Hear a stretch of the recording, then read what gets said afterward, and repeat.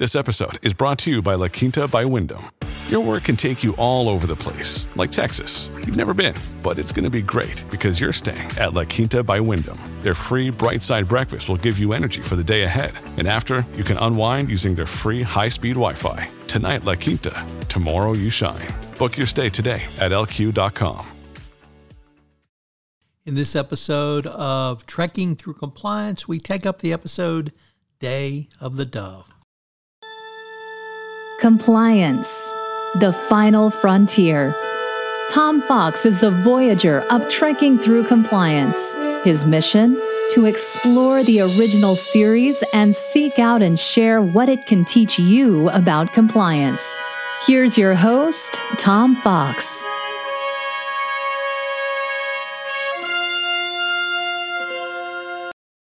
Trekking Through Compliance, Episode 62, Day of the Dove.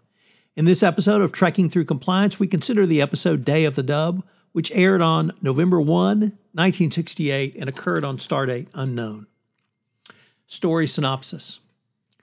Called to Earth Colony Beta 12A by a distress signal, which claims that the colony is under attack by a ship, Kirk and his landing party, Bones, Chekhov, and security guard Johnson, find no traces of the 100 men, women, and children who inhabited the colony. Kirk's suspicions of a Klingon involvement seem confirmed when the Enterprise detects the approach of a Klingon battlecruiser.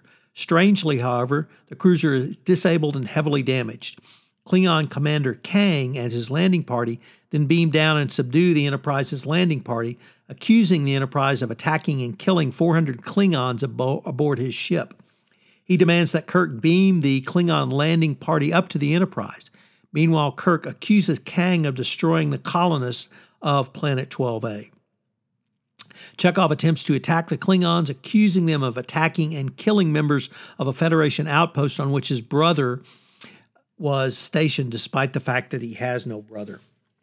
Kirk pretends to comply with Kang's order after Chekhov is tortured, but actually warns Spock by pressing a special button on his communicator. Scott then holds the Klingons in transit until security guards can cover the transporter room. Kang and his landing party are then beamed aboard and taken prisoners with the rest of the Klingon crew, including Kang's wife, Mara, who have been beamed to the Enterprise from their stricken ship. Soon thereafter, the Enterprise spontaneously accelerates to Warp 9 and traps all but 38 crew members below deck. When Kirk confronts Kang and accuses him of being responsible for the trapping of the Enterprise's crew, phasers and room ornaments turn into swords. Thus armed, the Klingons escape and take control of engineering.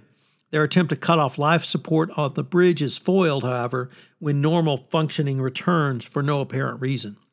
Meanwhile, Spock has ascertained that there is an unfamiliar alien life force aboard.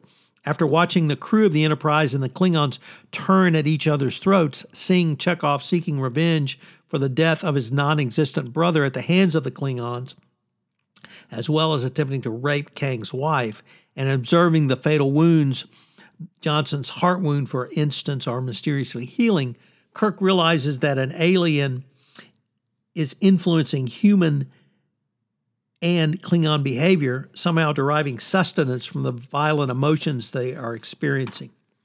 Kirk and Mara use intership beaming to pass through the Klingon defenses.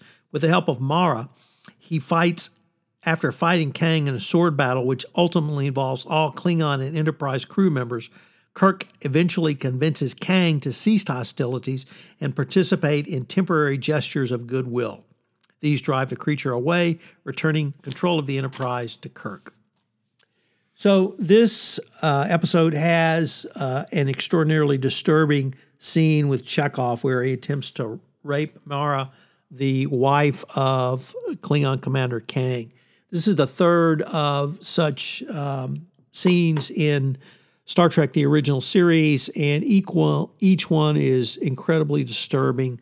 So I have to point that out. It's obviously not a fun fact, but it definitely shows the differences in times between the 60s, when I think you can or could have gotten away with this, and now. But it is, of course, television, so there's no overt sexuality.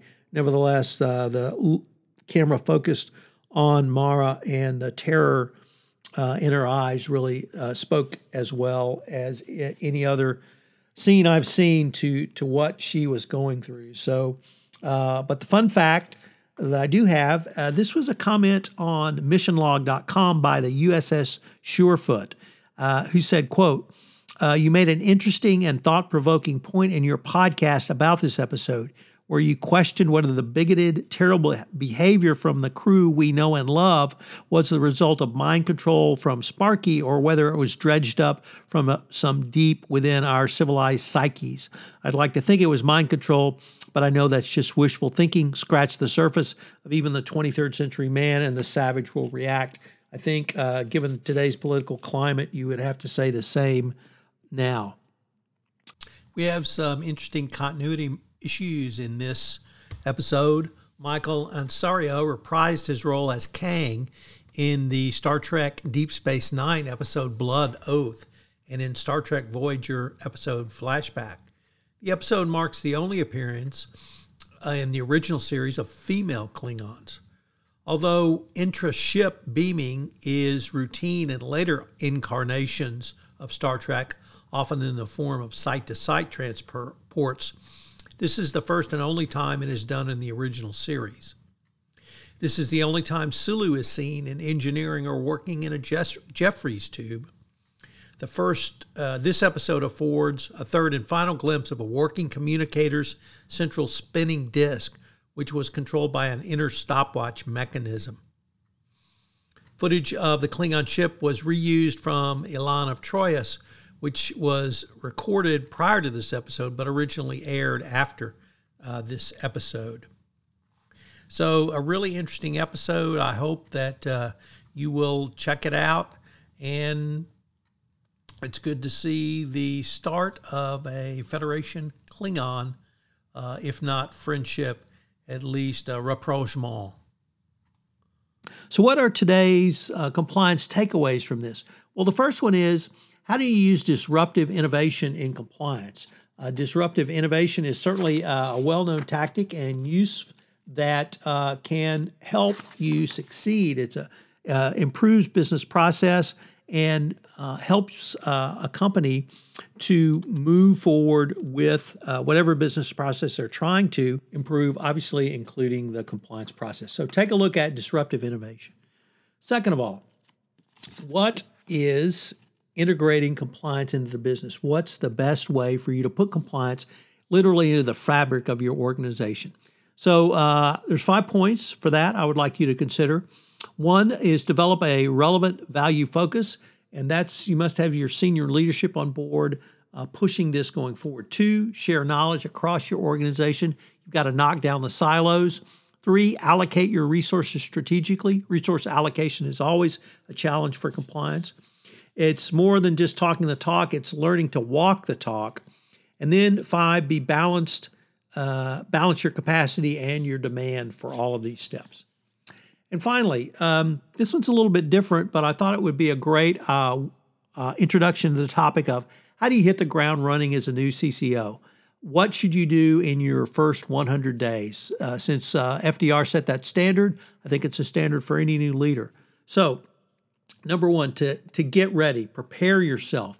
The key is to make a clear transition. 2, accelerate your learning. Spend the time necessary so that you can hit the ground running. 3, match your strategy to the situation. Secure some early wins. And 5, build your team. Join me tomorrow where I take up the episode for The World is Hollow and I Have Touched the Sky on Trekking Through Compliance. If you enjoyed this episode of Trekking Through Compliance, you can help it grow by sharing it with the biggest Trek fan you know.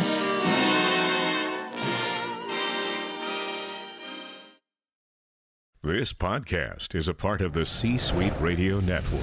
For more top business podcasts, visit c-suiteradio.com.